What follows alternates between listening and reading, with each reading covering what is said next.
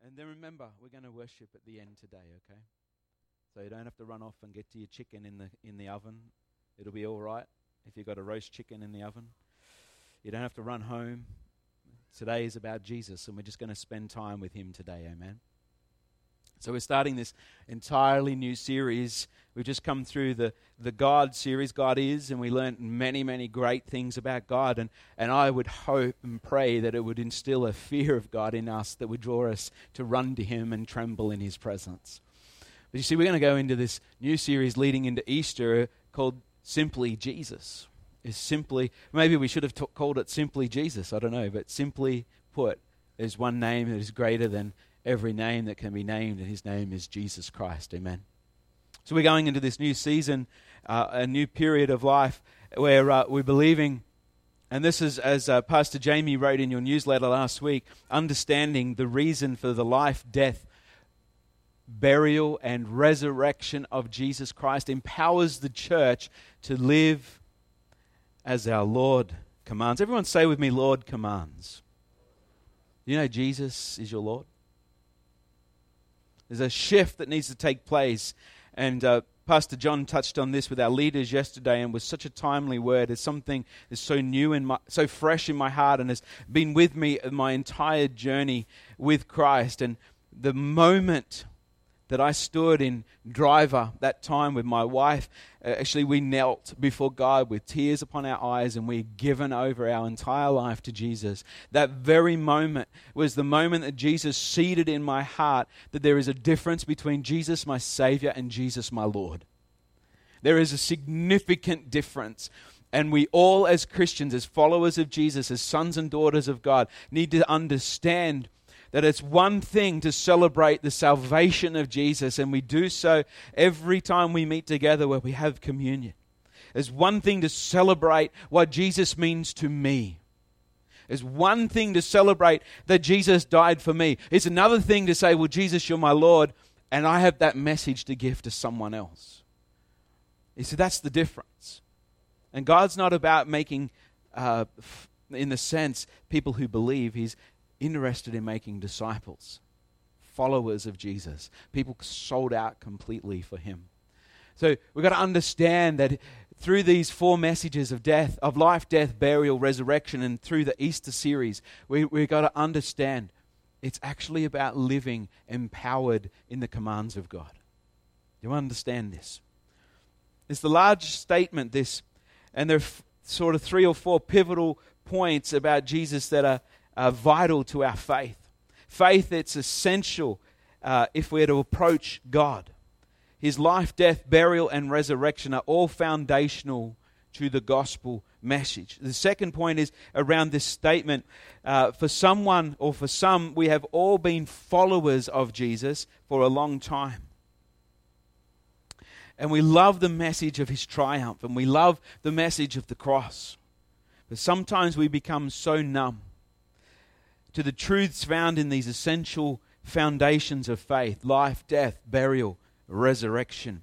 We often miss it because we hear it every year. We hear it through communion. We hear it and remind, and we become numb to the very sense that this is pivotal and foundational to our hope and our faith. Sometimes we need to actually switch from our hard hearts and allow God in to soften. And that's the joy of worship. When we worship God, He softens and He penetrates our hearts. And it's okay, to raise your hands in worship, isn't it? When God's penetrating you in a way that He's just breaking through the hardness of our calloused humanity, and we just raise our hands, and it's okay to weep in His presence. And it's okay to sing for joy, and it's okay to dance, and it's okay to kneel. However we express ourselves in worship to God is this expression that my heart is open and soft to you. And then there are these words that we are empowered to live as our Lord commands. We must come to terms whether we are new believers, long-term followers, or inquirers here today of Jesus, that the truth is that He is our Lord, and our Lord has the right to command. as His church, we must come together in faith and accomplish the greatest commandment, which is to go into all the world and to preach the good news to every creature. So today, I hope we've prayed and ready to hear. If God has blown us white hot into His presence, then is our hearts softened to hear of what God wants to say. Our reading for today, you can open your Bibles. I don't have it up there because it's fairly long. Our reading is Mark chapter 14, verse 26 to 42. And I'm not even going to wait for you to get into it. I'm just going to go straight into it. Mark 14:26 begins, "And when they had sung a hymn, they went out to the Mount of Olives, and Jesus said to them, 'You will all fall away, for it is written, I will strike the shepherd, and the sheep will be scattered. But after I am raised up, I will go before you to Galilee.' Peter said to him, 'Even though they all fall away, I will not.' And Jesus said to him, 'Truly I tell you, this very night, before the rooster crows twice, you will deny me 3 times. But he said emphatically, 'If I must die with you, I will not deny you.' And they all said the same. And they went to a place called Gethsemane." Everyone say Gethsemane. "And he said to his disciples, 'Sit here while I pray.' And he took with him Peter and James and John and began to be greatly distressed and troubled. And he said to them, 'My soul is very sorrowful, even to death. Remain here and watch.' And going a little farther, he fell on the ground and prayed that if it were possible, the hour might pass from him.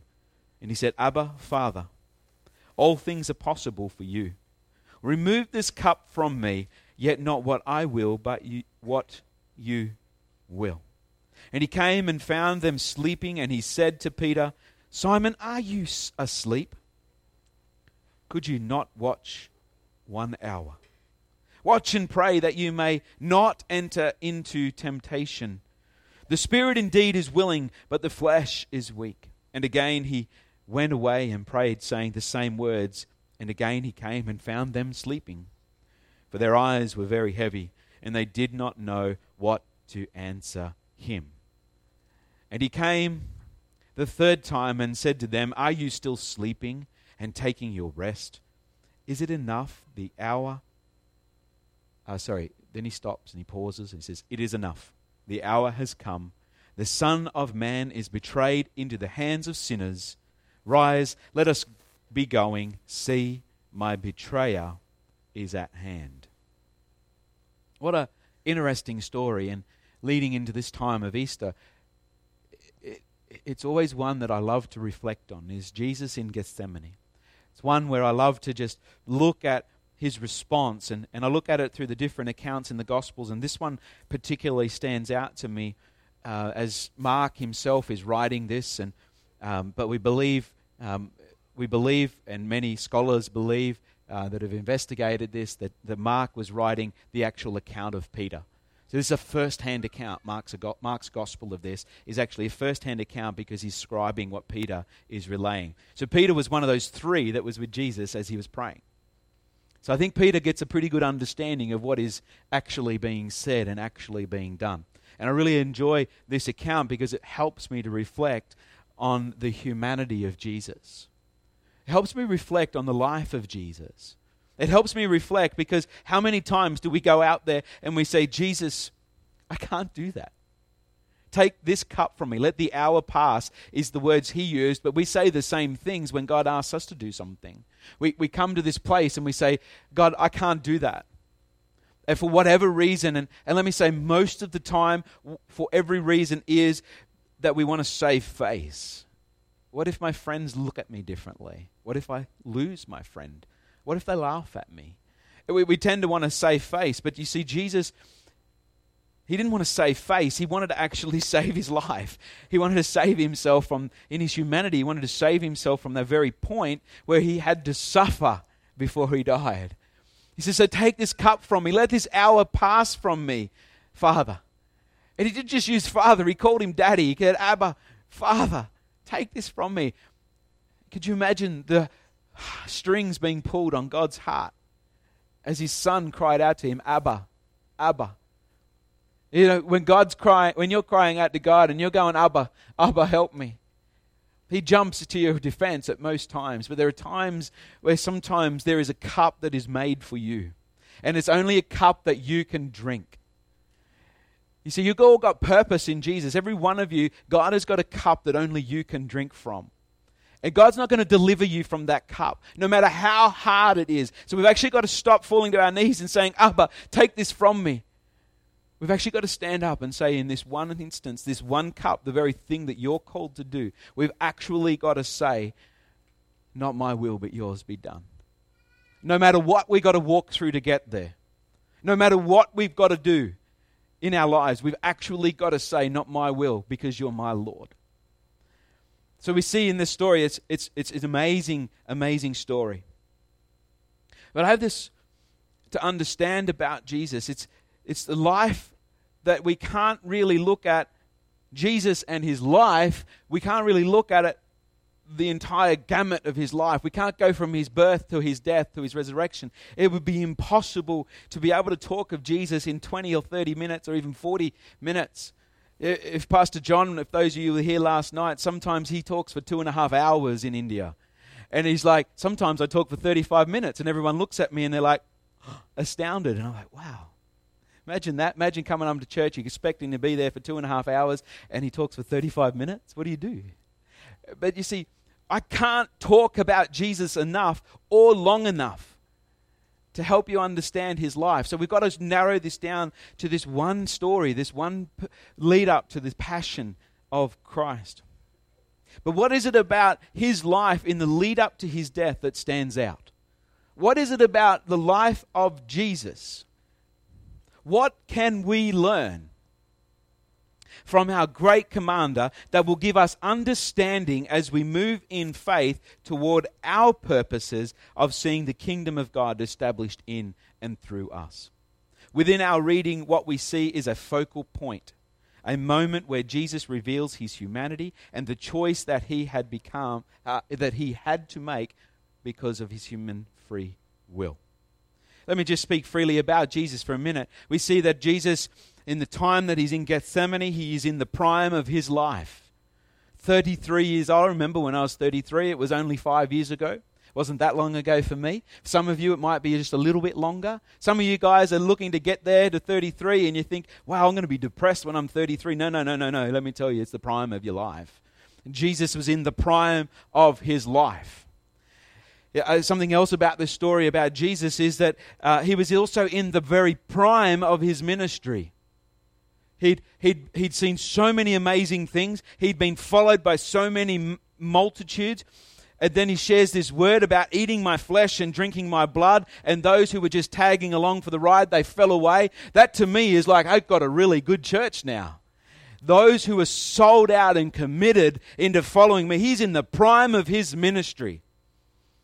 He could have stayed, like he couldn't, but if you think about it, the prime of his ministry, he could have had an amazing church that would have impacted the entire world.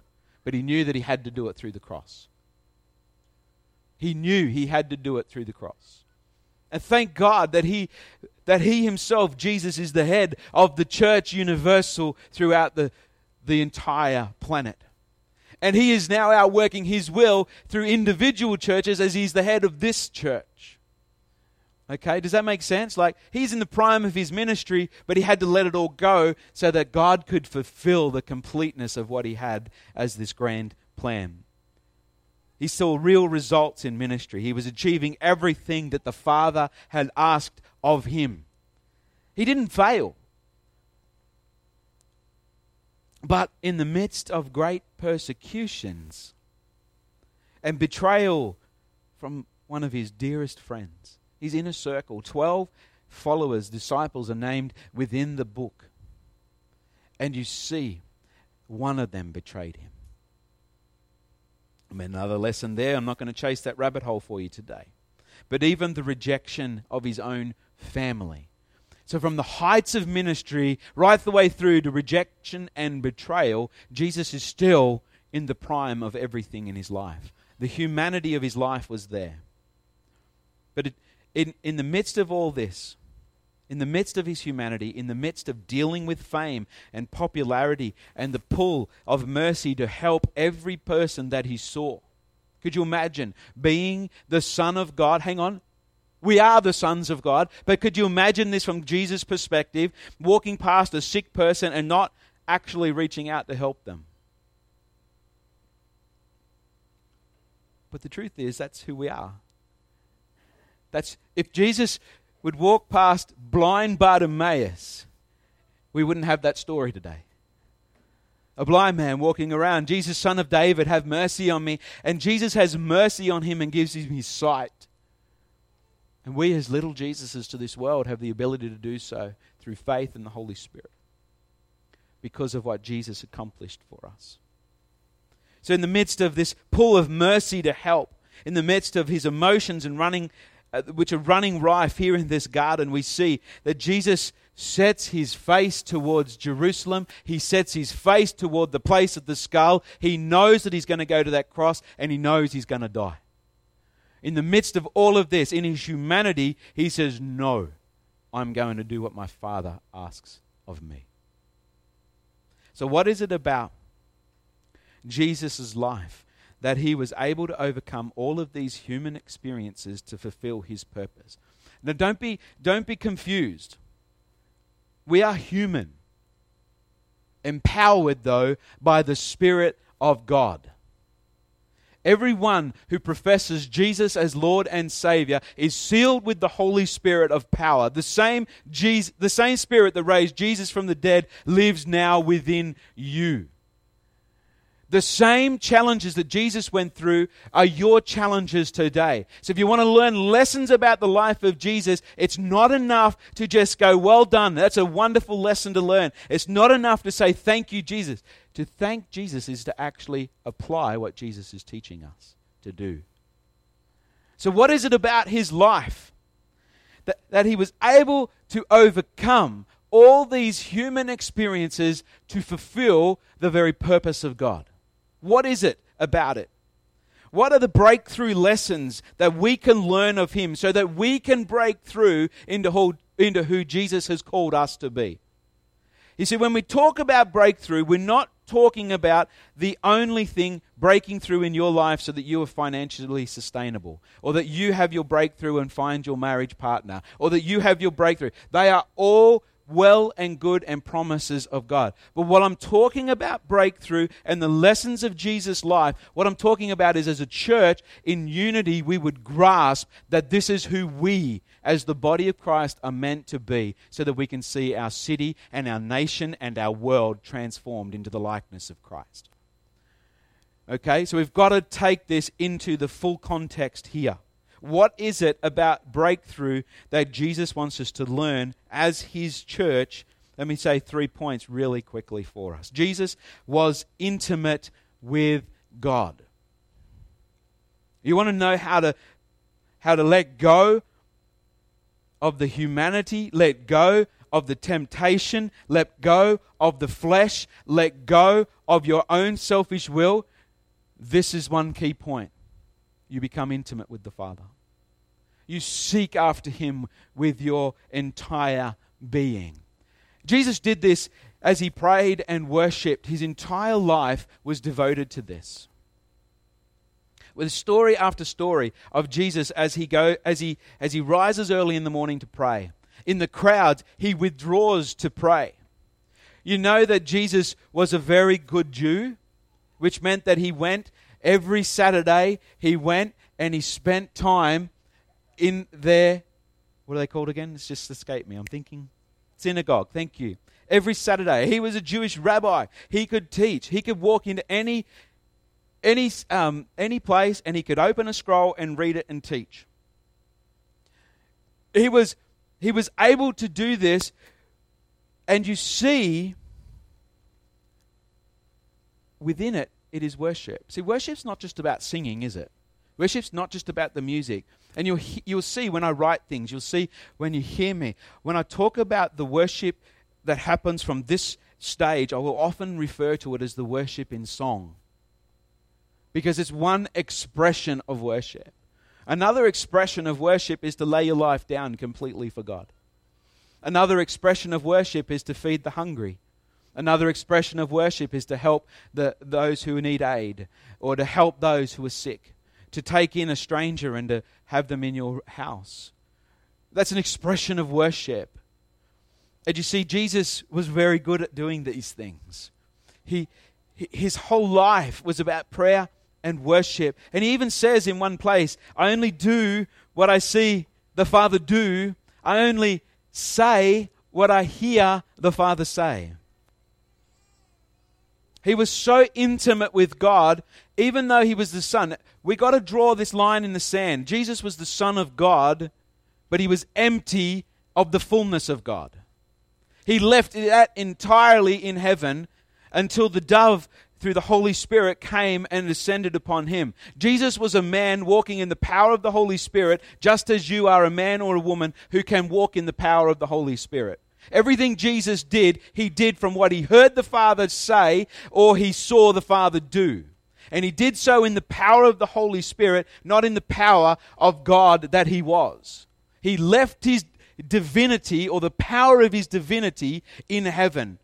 And he did it as a man subject to the Holy Spirit in faith. He did it in relationship with God. He did it through intimacy with the Holy Spirit. And we've got to understand that, or else we might as well all pack up and just go home. Does that make sense? Because if God wants us to do the things that he did, and Jesus said, greater things than this will you do, greater things than I, how do we do that if we're doing it in our own humanity? Impossible. We do that the same way he did, empowered by the very Spirit of resurrection, who has sealed us into his life. I better move on. Jesus' entire ministry was built on the back of intimacy with God, our Father. He was devoted to gathering before God and seeking his face. If Jesus' life reveals anything to us, it is that he could not do anything without the Father. Even Gethsemane, he falls to his knees, not my will, but your will be done. In his humanity, he wanted to run. But in his spirituality, in Christ, the Holy Spirit in his life, he subjected himself to his Father and he said, your will be done. That's what intimacy does to us. It brings us to this place where we say, it's not about me, it's about you. John 5:19-20, Jesus said to them, truly, truly, I say to you, the Son can do nothing of his own accord, but only what he sees the Father doing. For whatever the Father does, the Son does likewise. For the Father loves the Son and shows him all that he himself is doing. And greater works than these will he show him, so that you may marvel. For as the Father raises the dead and gives them life, so also the Son gives life to whom he will. And that's our portion. I'll let that one sink in for a bit, eh? It was from this intimacy that Jesus knew what to say, what to do, and how to move in the power of the Holy Spirit. Jesus healed the sick. He raised the dead. He forgave sins. He fed the multitudes. He turned water into wine, walked on water, calmed the seas, the winds and the waves, and all sorts of things that were not even documented. But he also moved in the words of knowledge. Anyone ever gone on a hunt through the Bible looking for words of knowledge? Yeah? It's a pretty good thing to do. Mark chapter 14 and verse 13. And he sent 2 of his disciples and said to them, go into the city, and a man carrying a jar of water will meet you. Follow him, and wherever he enters, say to the master of the house, the teacher says, where is the guest room where I may eat the Passover with the disciples? That's a word of knowledge. Go, find the man carrying the water jar, and tell him the master needs a room. What did that man do? He responded in kind. Let him go up into the upper room. Okay? Some scholars believe that was Mark. Interesting, isn't it? Mark 14:30, another one. And Jesus said to him, truly I tell you, this very night before the rooster crows twice, you will deny me 3 times. Word of knowledge. Yeah? If Jesus can do it, you can do it. You ever ask God to show you someone that you can share the gospel to? You ever ask for a word of knowledge? It's interesting. So people give stories all the time. Number plates. Someone with a cast on their arm. Someone with... Like people are asking God to show them crazy, ridiculous things because they're seeing that the Holy Spirit is faithful because He's pursuing that person's heart. You ever driven down the road and said, God, where should I go? And you hear the words, or you hear within yourself. It's not you hear them in your ears. You sense the words, turn right, and you turn right, and you find someone that needs help. Isn't God truly amazing? This is how the Spirit of God works in our life. The same way that He worked in Jesus through intimacy. Through intimacy, prayer, and worship, we are sons of God, empowered by the Spirit, and can do the same things too. Did Jesus not say, truly, truly, I say to you, in John 14:12? What does He say? Do you want to read it back to me? I think we should read this back to me, yeah? All in one voice. Truly, truly, I say to you, whoever believes in me will also...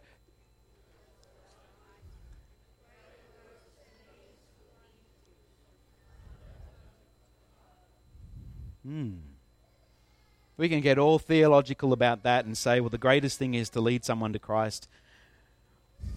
That's not what He's saying. It's not what He's saying. Greater works than what I do, you will do. Amen? As the church collective, we've got to start believing this. The second thing, if it was about worship, the second point really is Jesus' life was full of purpose. Jesus was determined. Everyone say determined. Determined. It's a good word, isn't it? His life was full of purpose. In the midst of all His betrayal, Jesus continued to pursue the purposes of God. When Judas betrayed Him, He stayed the course. Who's ever felt betrayed before? Has that derailed your faith for a time?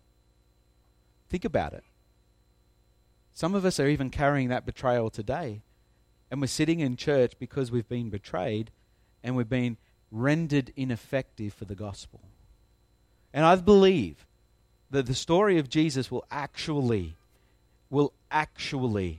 break this off of our lives so that we don't operate out of betrayal anymore, but we can operate out of the freedom. We can forgive that person who betrayed us and we can move into the fullness. Jesus had to forgive Judas. I'm sorry, He had to.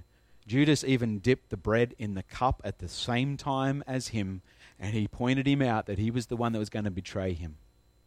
Jesus had to forgive him as a person, or else He would not have walked to the cross. It's a powerful thing, betrayal. And the devil will use betrayal in your life to render you ineffective for the gospel. Amen? So start thinking about that. Has someone betrayed me? Has it derailed my faith? And I'm not talking about my love for Jesus. What I'm talking about is the action of faith. I'm talking about where your engagement of your life renders God and helps, affects the purposes of God and helps someone else in their life. Don't be derailed by betrayal. Like if someone's hurt you before and you've come to I just sense God's on this one at the moment, so you open your heart to this. If someone has betrayed you, what usually happens is you feel like you don't want to talk to them or other people. Is that right? Betrayal? You can't trust someone again? That's the lie of the enemy right there. Because our faith isn't affected by whether we trust someone or not. Our faith should be affected by whether we trust Jesus or not. Stop putting our hopes in other people and put them into Jesus. Yeah?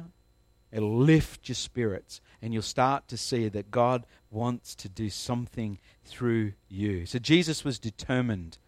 Jesus set His face even in the midst of betrayal to die a horrific death on the cross.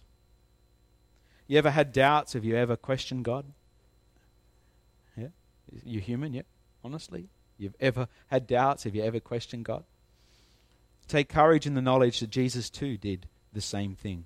From our reading today that we see that Jesus was in the garden under immense stress, immense pain and anguish. Another gospel account tells us that Jesus Himself sweated drops of blood. That is utter stress. It's interesting, we use this verse, the peace that overcomes all understanding, or surpasses all understanding.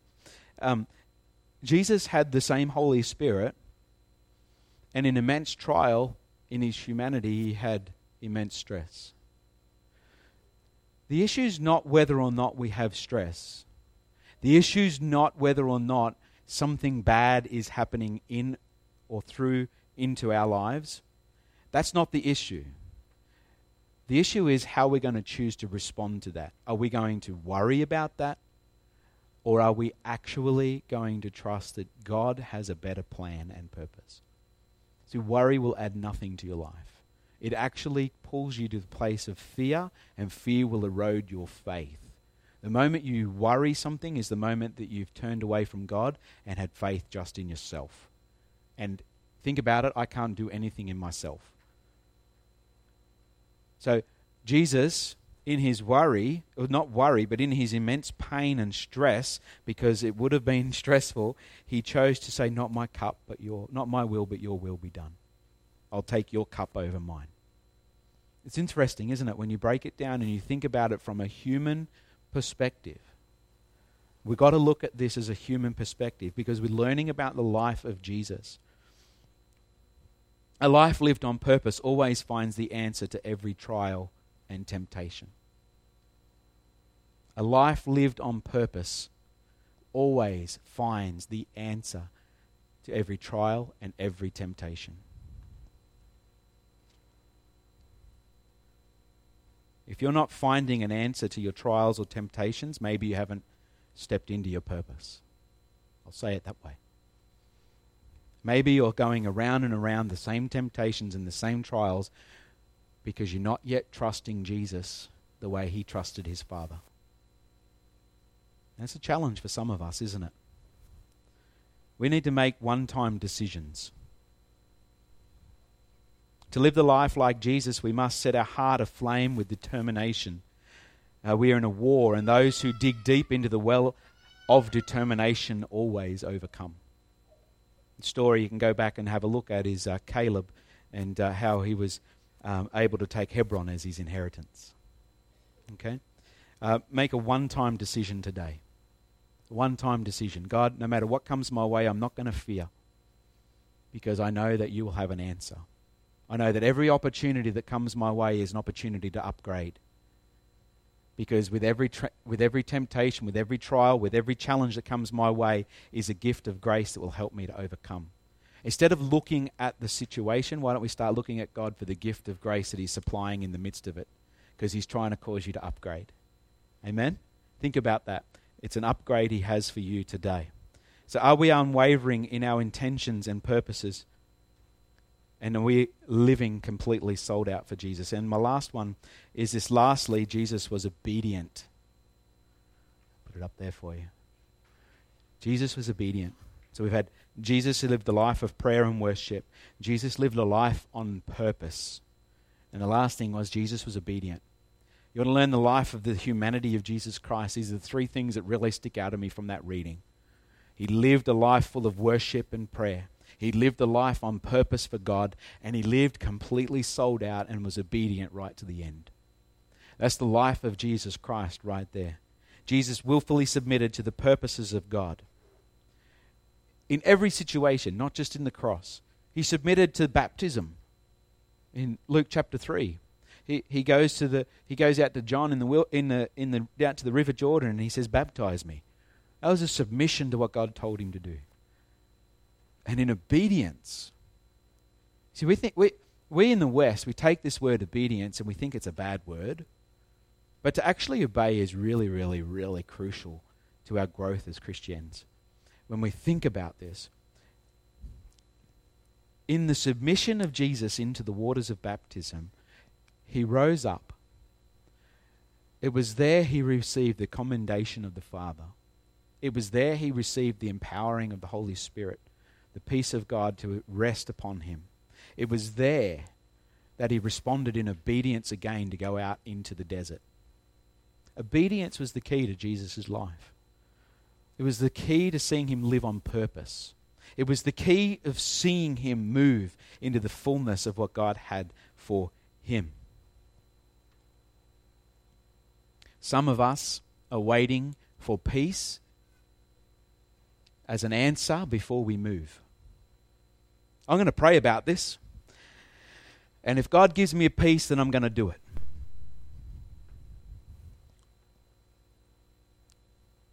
Did Jesus not command us to go into all the world?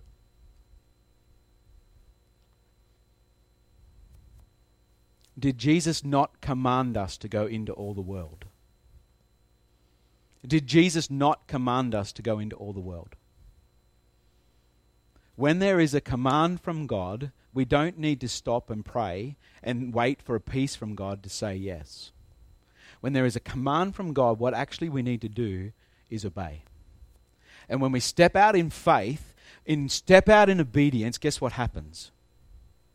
His peace comes. Some of you are waiting for a peace of God and you're actually disobeying Him.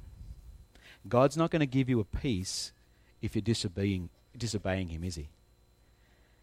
When He gives a command, choose to make the one-time decision again. Step out in faith, and let me tell you, the peace of God will come. You choose to step out in faith, the power of God will come. You're waiting to have this miracle of God come on your life so that you can go and do these miracles. You're waiting for the gift of healing to come on your life so you can go and heal the sick.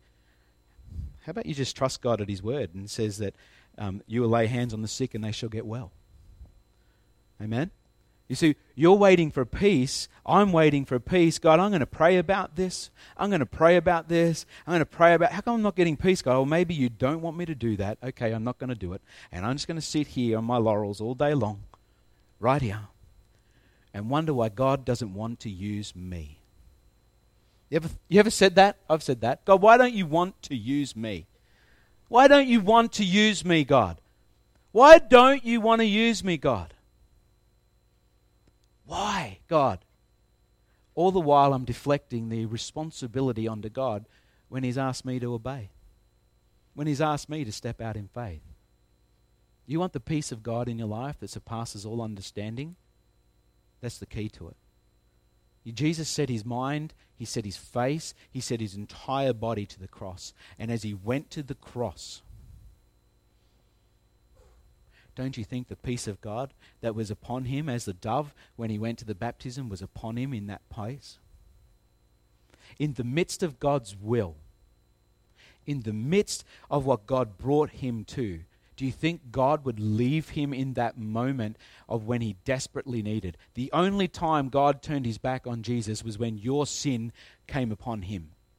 The only time God turned His back on His Son was when your sin and my sin filled Him completely. Because God could not look upon the sin of man upon His Son. So you tell me Jesus went through that trial without peace, and I'd laugh. You see, Jesus obeyed, and the peace of God led Him through that place, even though He was whipped and beaten and flogged for you. You see, it was His humanity that was tested, and He came through because He was obedient. You want the peace of God in your life? There's no safer place in the center of His will. Whether that's in the middle of Syria or right here in the high schools of Griffith, no matter where God's called you to be. No matter what God's put you into, no matter where God wants you to be, if you step out in faith, and it's simple. Today, God, I'm your vessel. Today, Lord God, if someone is sick in my workplace, I'm going to pray for them.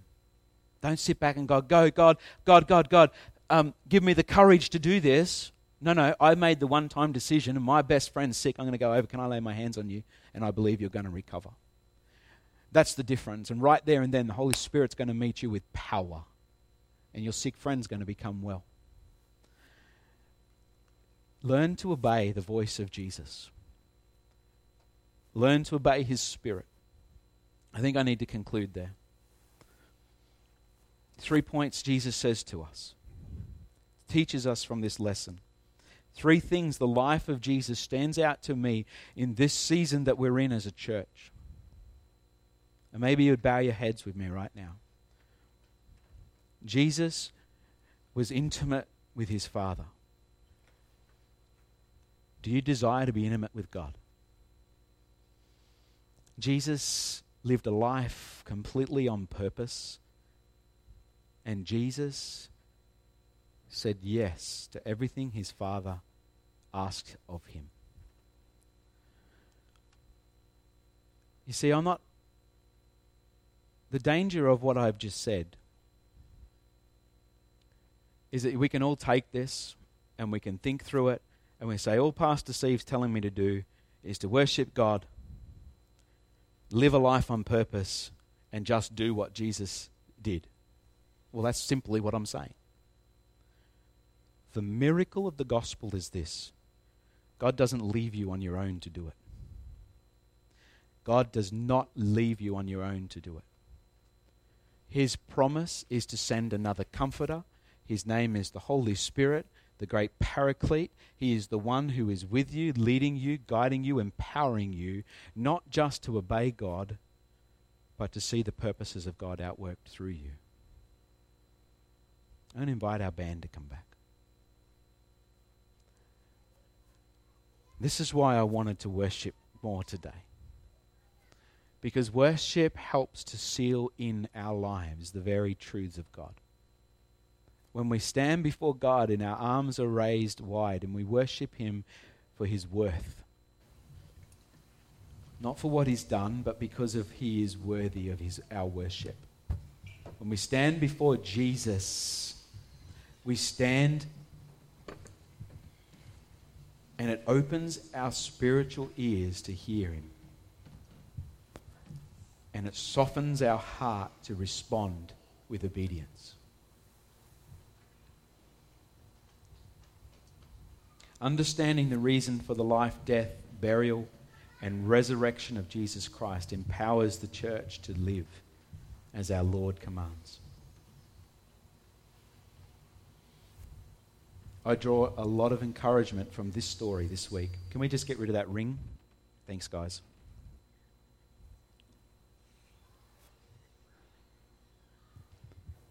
I'm going to invite you to stand to your seat, from your seat. Stand to your feet with me. There's a story here that's really speaking to my heart. I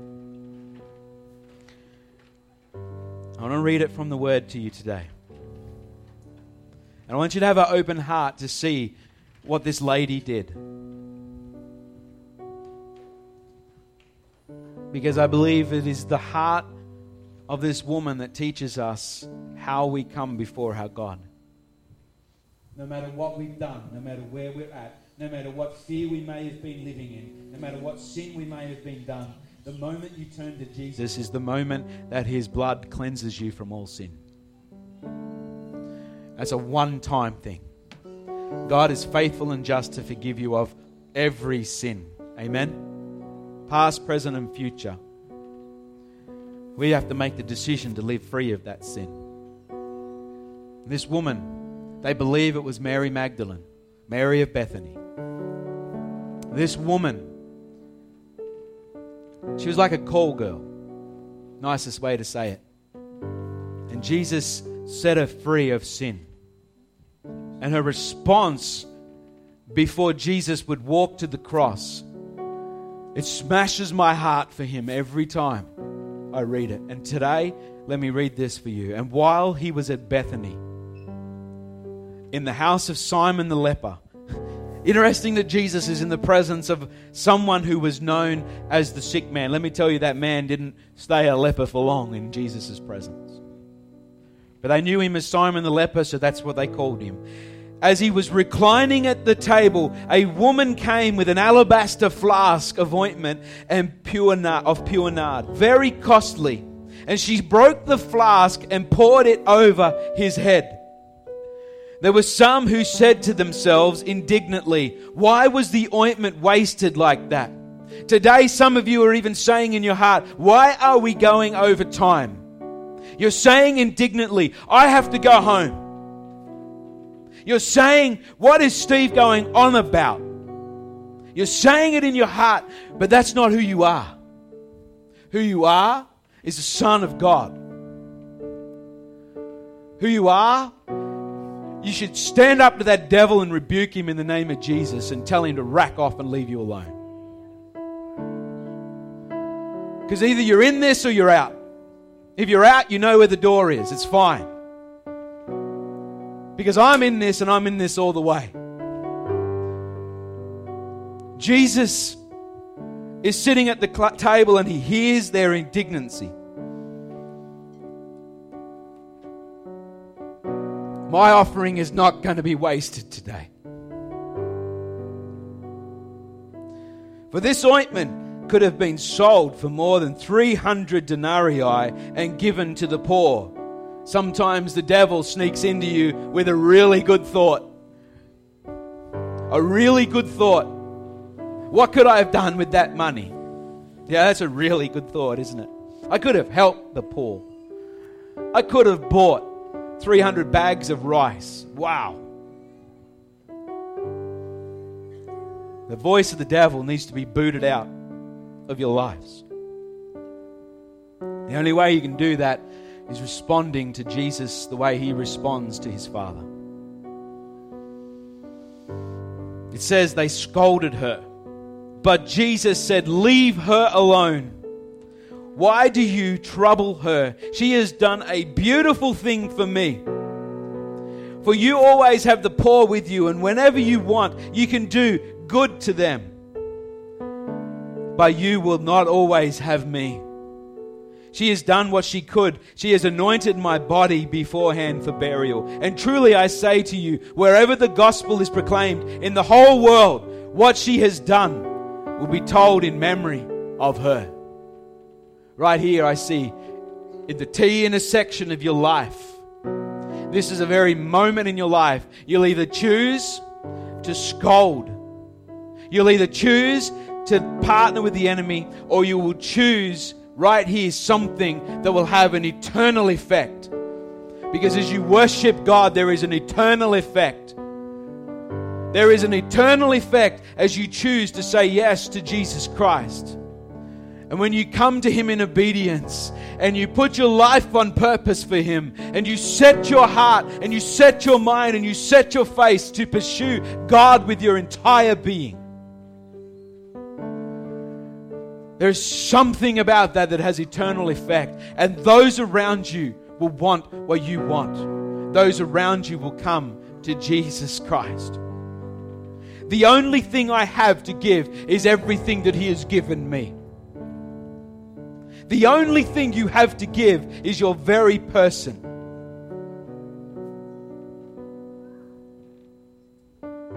This woman, she broke the alabaster vase over the head of Jesus. Today, as we sing a song, let the heart rise with a new song today.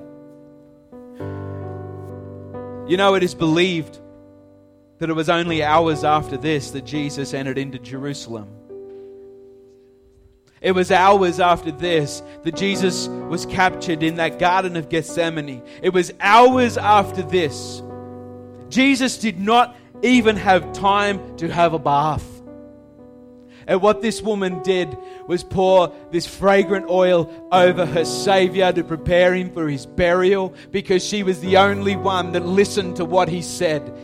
He said, "I'm not going to be with you for long." She was the only one that would respond. Today I see a church that's not the only one that wants to respond. Today I see a church that want to pour out their heart like an alabaster flask and give their entire lives to the Savior to make Him known. Jesus, as you went to the cross, you smelt the fragrant oil of that woman's sacrifice, and you knew you were doing it for her. You knew that if you did not go to the cross, if you did not bear upon yourself the affliction that was upon you, the very punishment that was destined for you, that she would not be forgiven of her sin and that she would not spend an eternity with you. Jesus, you thought of us. You thought of us and you died to yourself. Lord, I pray right now that we would die to ourselves as we think of you. Jesus, we worship you. Jesus, in this house, we want to fill this house, Lord God. We want to break the alabaster vases of our very lives over you right now. We come as we worship you today, Jesus. We thank you for your life, that it was an example as you were filled with the Holy Spirit. Fill us afresh today to live a life on purpose for you. Jesus, let us be sold out to you today, an offering poured out before you in worship.